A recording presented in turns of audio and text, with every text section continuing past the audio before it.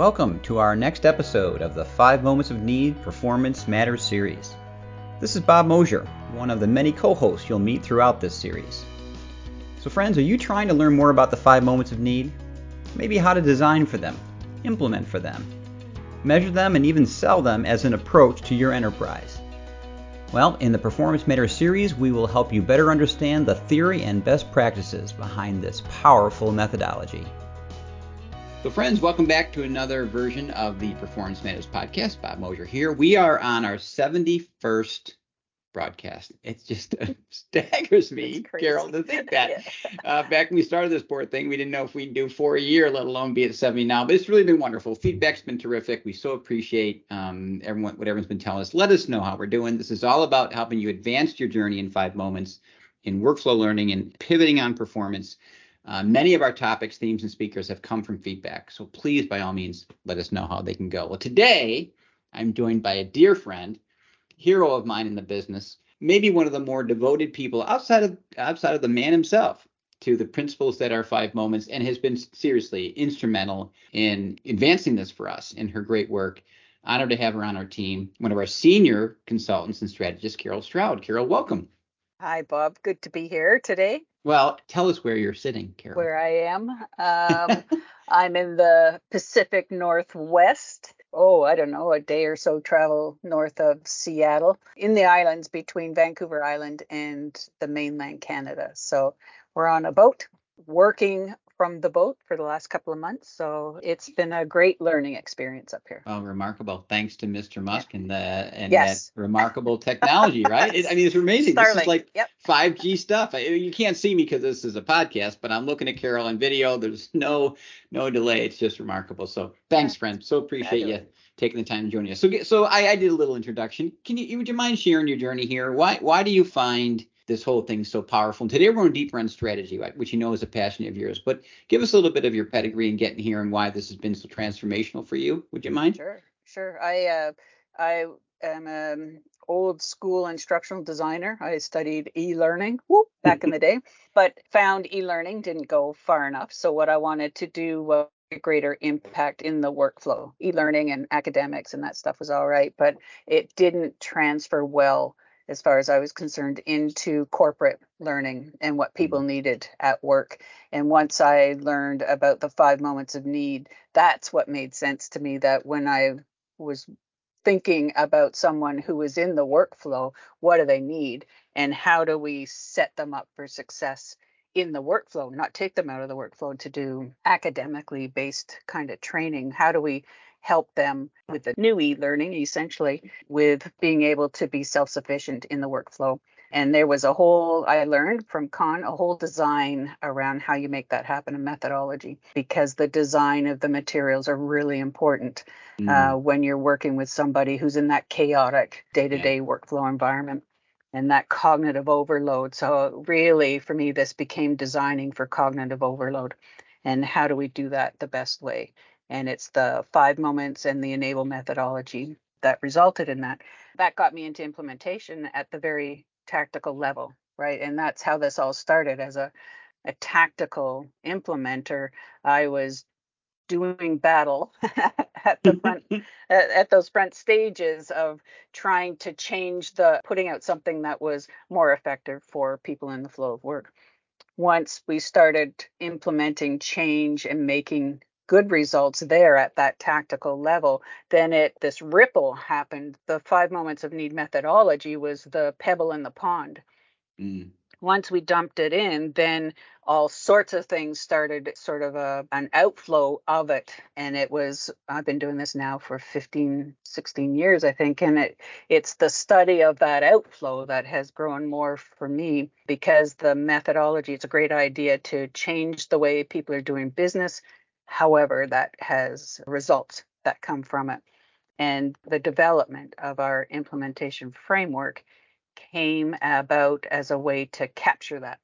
And what did it look like, and what did we need to pay attention to help ensure success in our organizations? So that's how that all kind of came together. And as we've matured together, friend, in this journey, I met you early in those days, and I've been been on this with you is that it's not a happenstance. And it's definitely not, for me, falling back on old ways and just doing a little nip and tuck. There's a transformation here. We use that word a lot in our business, but it has been transformational for me, and I think it's transformational for those listening to understand that there are intentional elements or capabilities, as we call them, that you have to pay attention to, or you'll fall back on old habits, old ways, and old tools and such will win the day, because people come at you often. That's all they know. And Yeah. that's what they've been taught to ask for. So there's a lot of things involved in this journey. We break it into three capabilities. You've helped us in the definition of this. Chris did a brilliant job in a podcast prior to this about the technology lift. There's clearly the tactical side, which Sue Reber will join us for on a podcast as well.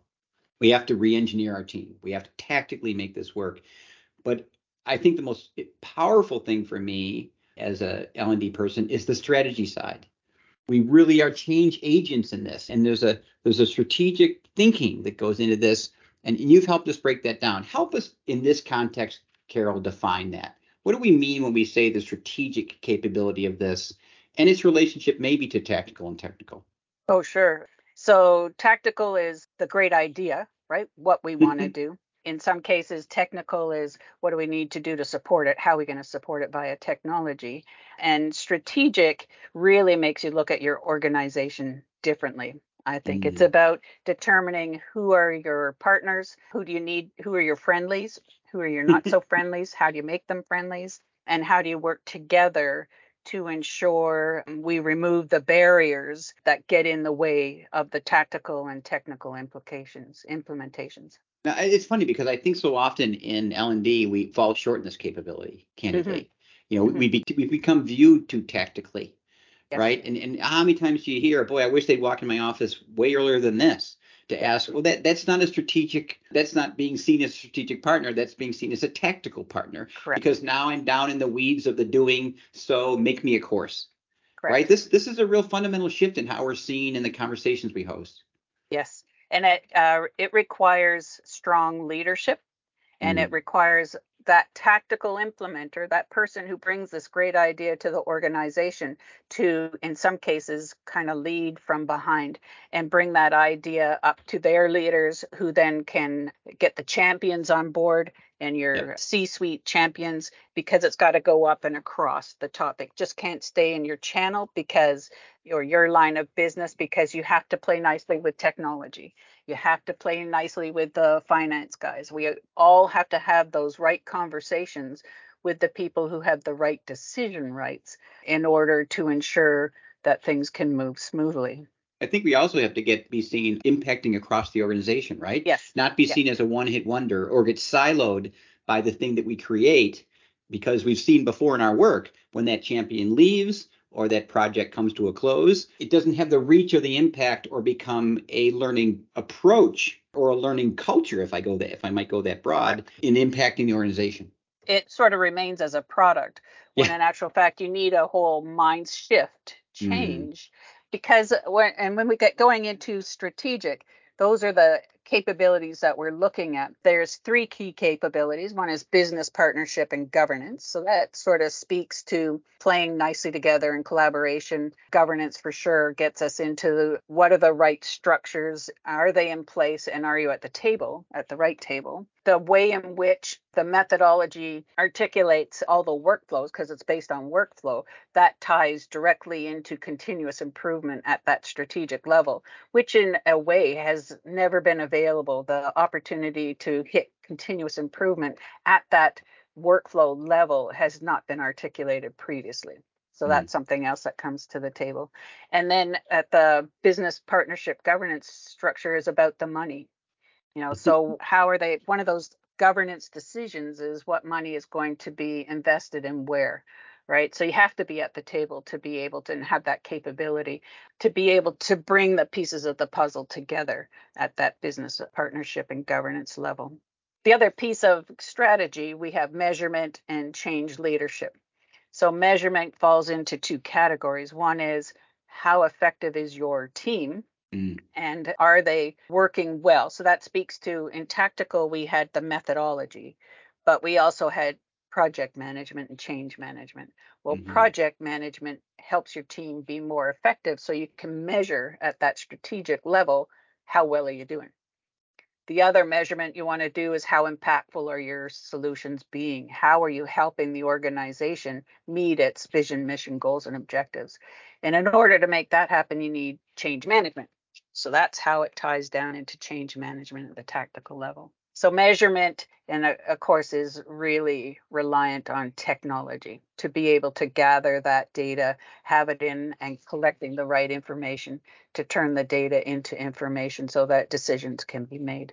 So that's how technical capabilities tie into all of this. The last piece, and I think that's where I was trying to get to, is the change. Organizations, everybody's heard that, right? You have to change to survive. So we make sure that we've got the right change capabilities. That's what we were looking at. What does it look like in our leadership? What are those characteristics and what are they kind of looking at to ensure that they're staying ahead of what their needs are instead of being proactive to it, instead of being reactive?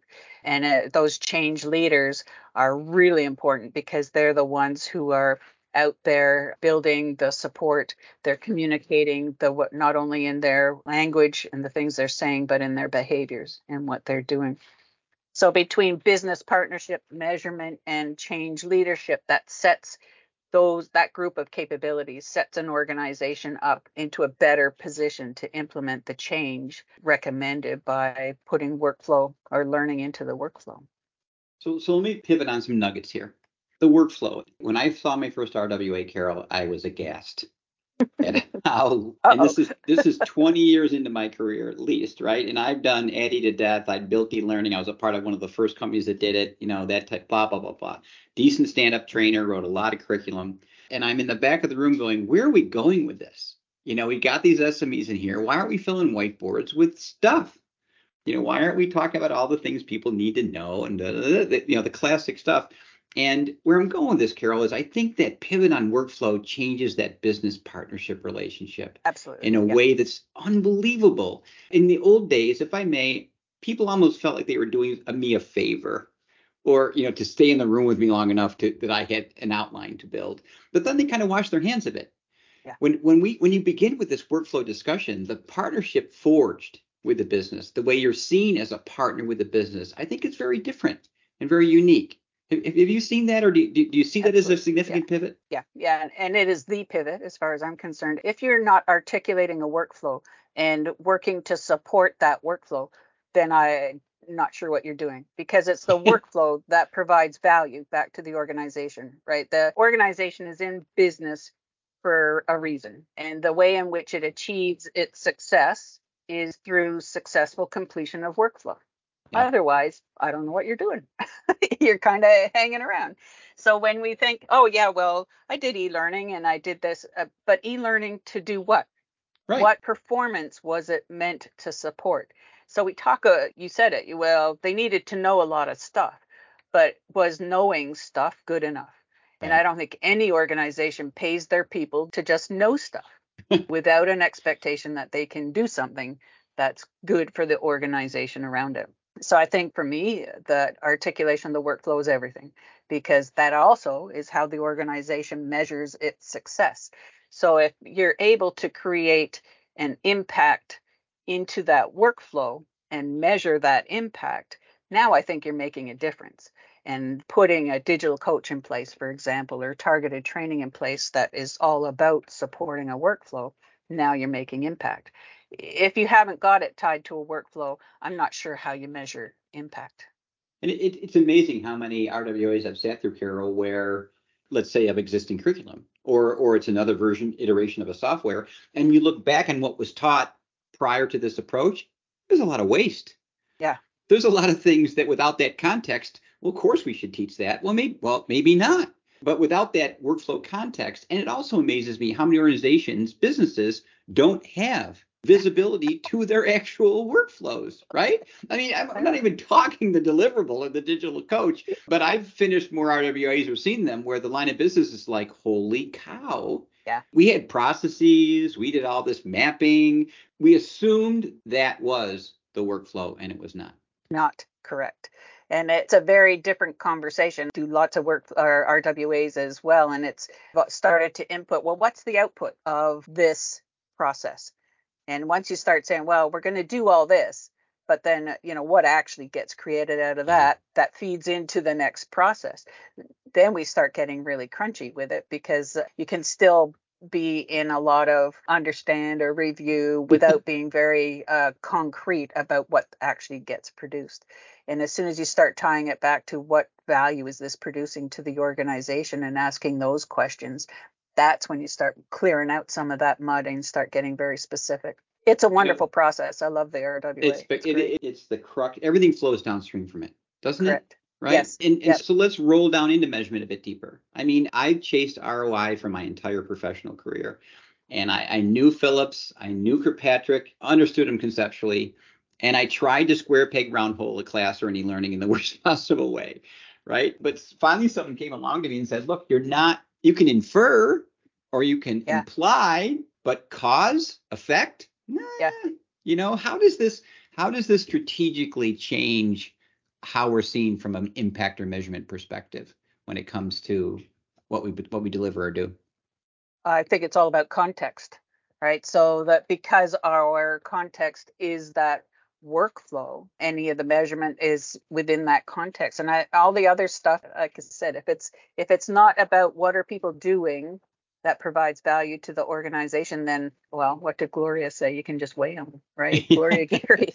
Because for me, it has to be tied back into the value stream, a business value stream. And the only way you can do that is by actually saying, these are the things you need to do your job, and therefore we can measure against those. The other thing is that when we work, like you said, we're not single silos, right? Yep. The more you do a rapid workflow analysis, the more you're mapping each piece of DNA of an organization. And each one connects and ties into the next. So the more we get them mapped, the more organizations can see, because actually it's kind of fun doing an RWA and you hit something and go, oh, well, this step here, so and so in this organization in your business also does a piece related to this. So now we're actually able to map how a fully integrated picture of how the organization does business. And it's that integrated picture that feeds the strategic side of the implementation framework, because you're not only looking at just silos of business, you're saying, how does this all come together to achieve the overall objective for the organization? So it's the multiples, it's not the singles, it's the multiples that create the impact that can be measured. You always do such a remarkable job of hosting the governance conversation, and I poke fun at it with you sometimes. I know. But but the reality is it's the foundation of this thing that holds it all together, right? Yeah. It gets down and dirty quick. When you're in the workflow, it's mucky and there's a lot to it. And managing the assets that come from the analysis and the orchestration, these are words we use, right, of the digital coach and the true blend, I think now, of the experience that leads to impact.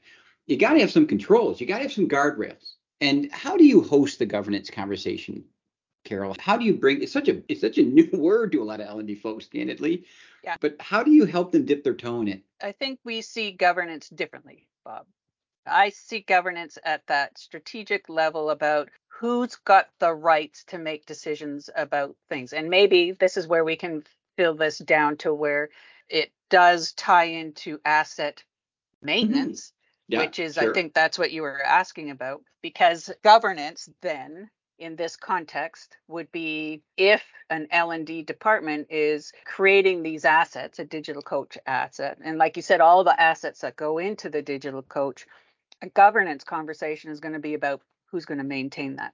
Yep. Right. So is it the line of business who's going to own it? If the line of business is going to own it, here comes the ripple effect. What technology skill sets does the line of business have that they can use to keep their content up to date? Because if Yep. you're using a system to build a digital coach that the line of business can't use, or they don't have the people, or they don't have the skill set, then you've got an ownership issue there for the ongoing life cycle of this stuff that has to be resolved. And that's where the governance comes to the table to say, well, what is the right technology? So you have to have a much bigger mindset, mind thinking about how the different pieces of the puzzle fit together, from content generation to content maintenance, because L&D team should be implementing a digital coach as a project.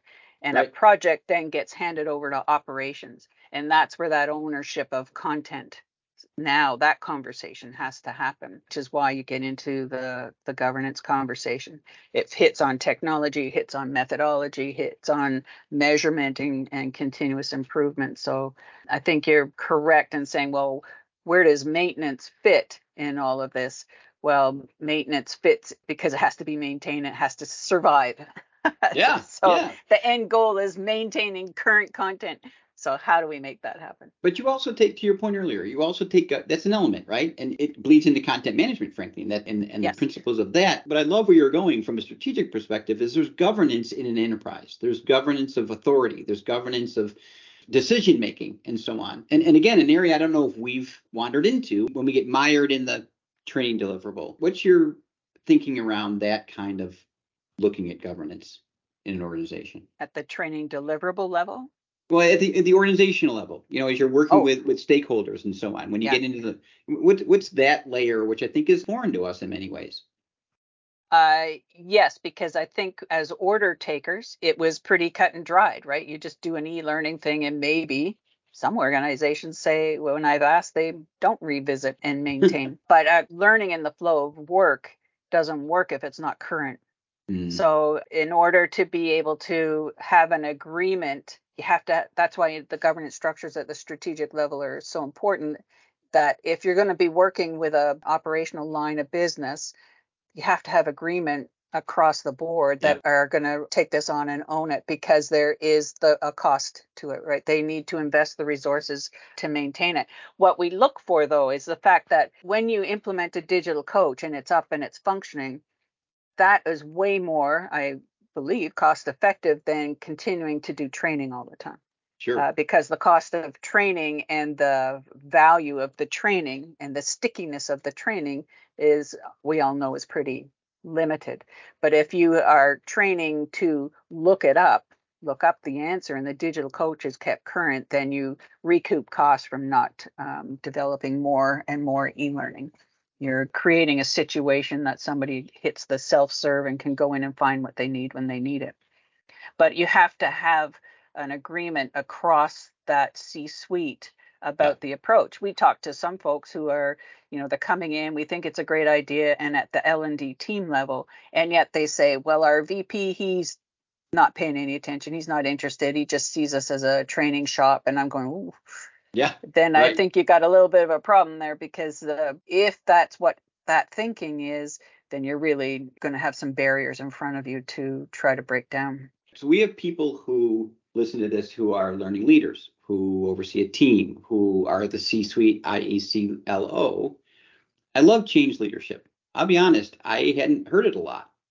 It's a change management, sure, but change leadership. How you define that, and what are the key components of it, in your opinion, in this capability? For change leadership, we've got it under two: respond to adaptive challenges and challenge the status quo.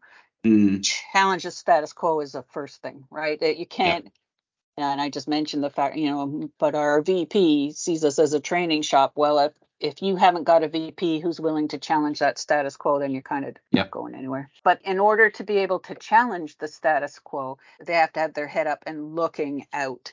That's the respond to adaptive challenges part.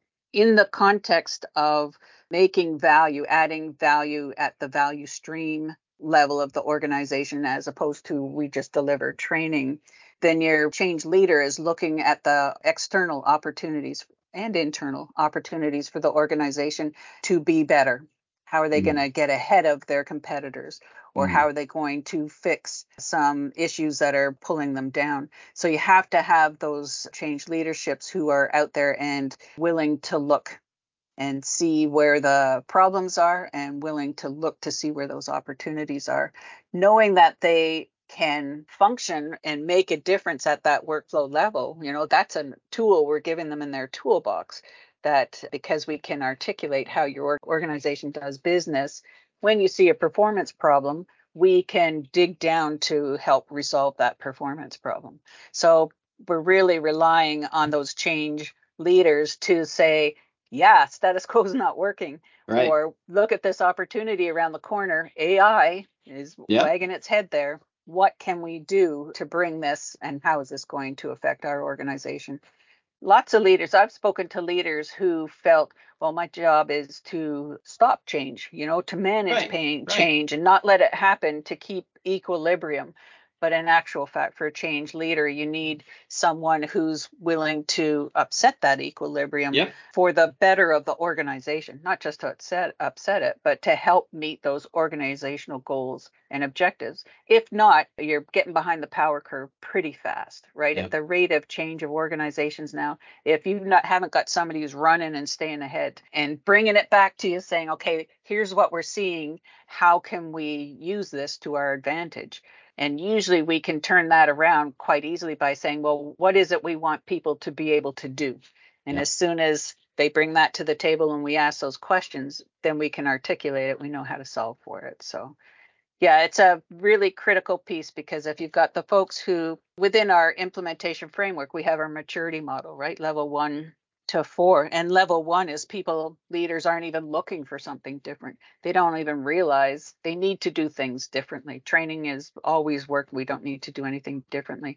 And yet I think the pandemic really showed us, I think we need to be a bit more agile and be able to respond more quickly to opportunities that are coming our way, or not opportunities, and we still have to be able to survive this. So to survive in a state of change, yes, and to see the change coming, and knowing that change, by the way, will also beget more change, rather than the solve for change and have none, right? The plateau is not in the current state successful or long term. Yeah, it can't be, not at the rate of just change in general that's going on out there. I think to be in business, and it's been this way for a long time, right? I don't think anybody would say, oh yeah, we don't. Can't always ask that question, and then nobody says, oh no, we don't have any change going on in our organization. Well, one of my favorite quotes from a senior leader in pharma during the pandemic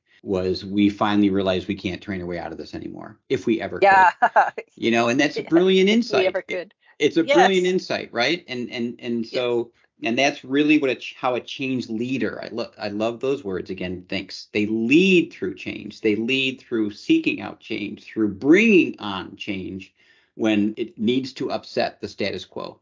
That's real change leadership, right? Yeah.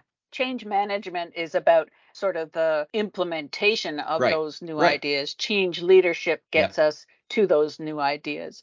And it's a very active approach to what's happening in an organization's environment. And being really comfortable there, frankly, right? And as a leader, stabilize that in the midst of change. So friend, when someone listens to this, business partnership governance, measurement, change leadership, huge parts of this capability, where do they start? Where would you recommend people dip their toe in this, having heard us go across these areas?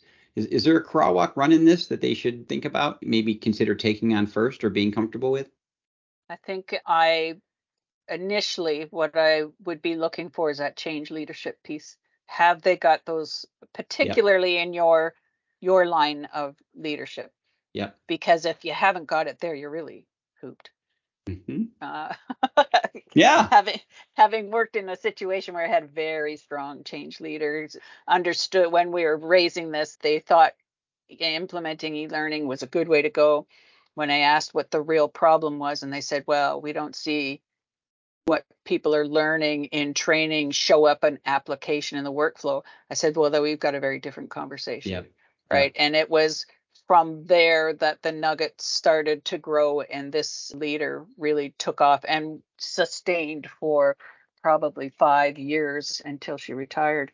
And that was, we got into governance impact because Well, another organization felt they were the learning organization within. So there was a lot of duking things out in terms of different stakeholders and perceptions and who they thought had power, the Mm-hmm. governance power in the organization. But it was that change leader who was able to start chipping away and across the C-suite organization. So there's another model, which is Kotter's Yep. change leadership, and he talks about getting 75% of the C-suite on board.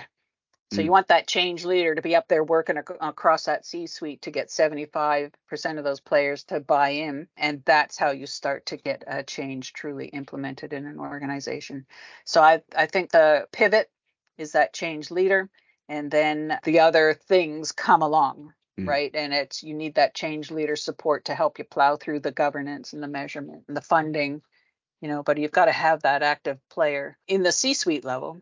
I think somebody at a tactical level is also a change leader if they're the one who's brought this to the organization. Sure. They've done this adaptive response, right? And challenging the status quo. So I don't think change leadership stops or stays at the strategic level. I think it happens all the way through the impact, but it is a different way of thinking about change as opposed to the standard change management. Yeah, everyone has the possibility and responsibility to help in this journey. So Carol, as always, spectacular. So appreciate your insights. So much to be done in this area. So we'll be looking forward to getting this out there. And as you listeners know, you know where we live. Love feedback and follow up. Carol, thanks again so much for all you do, your insights and sharing today. Thanks. Right on. Thank you. Safe travels. Thanks. Bye now. All righty. Well, that's it for this episode of the 5 Moments of Need Performance Matters series. We look forward to future conversations around how to best put the 5 moments of need into practice. We welcome your feedback and can be reached on Twitter using my Twitter handle at BMOSH, as well as our 5 Moments of Need website, which is www.5momentsofneed.com. We hope you're finding these helpful and will subscribe to future episodes. Have a great day, friends.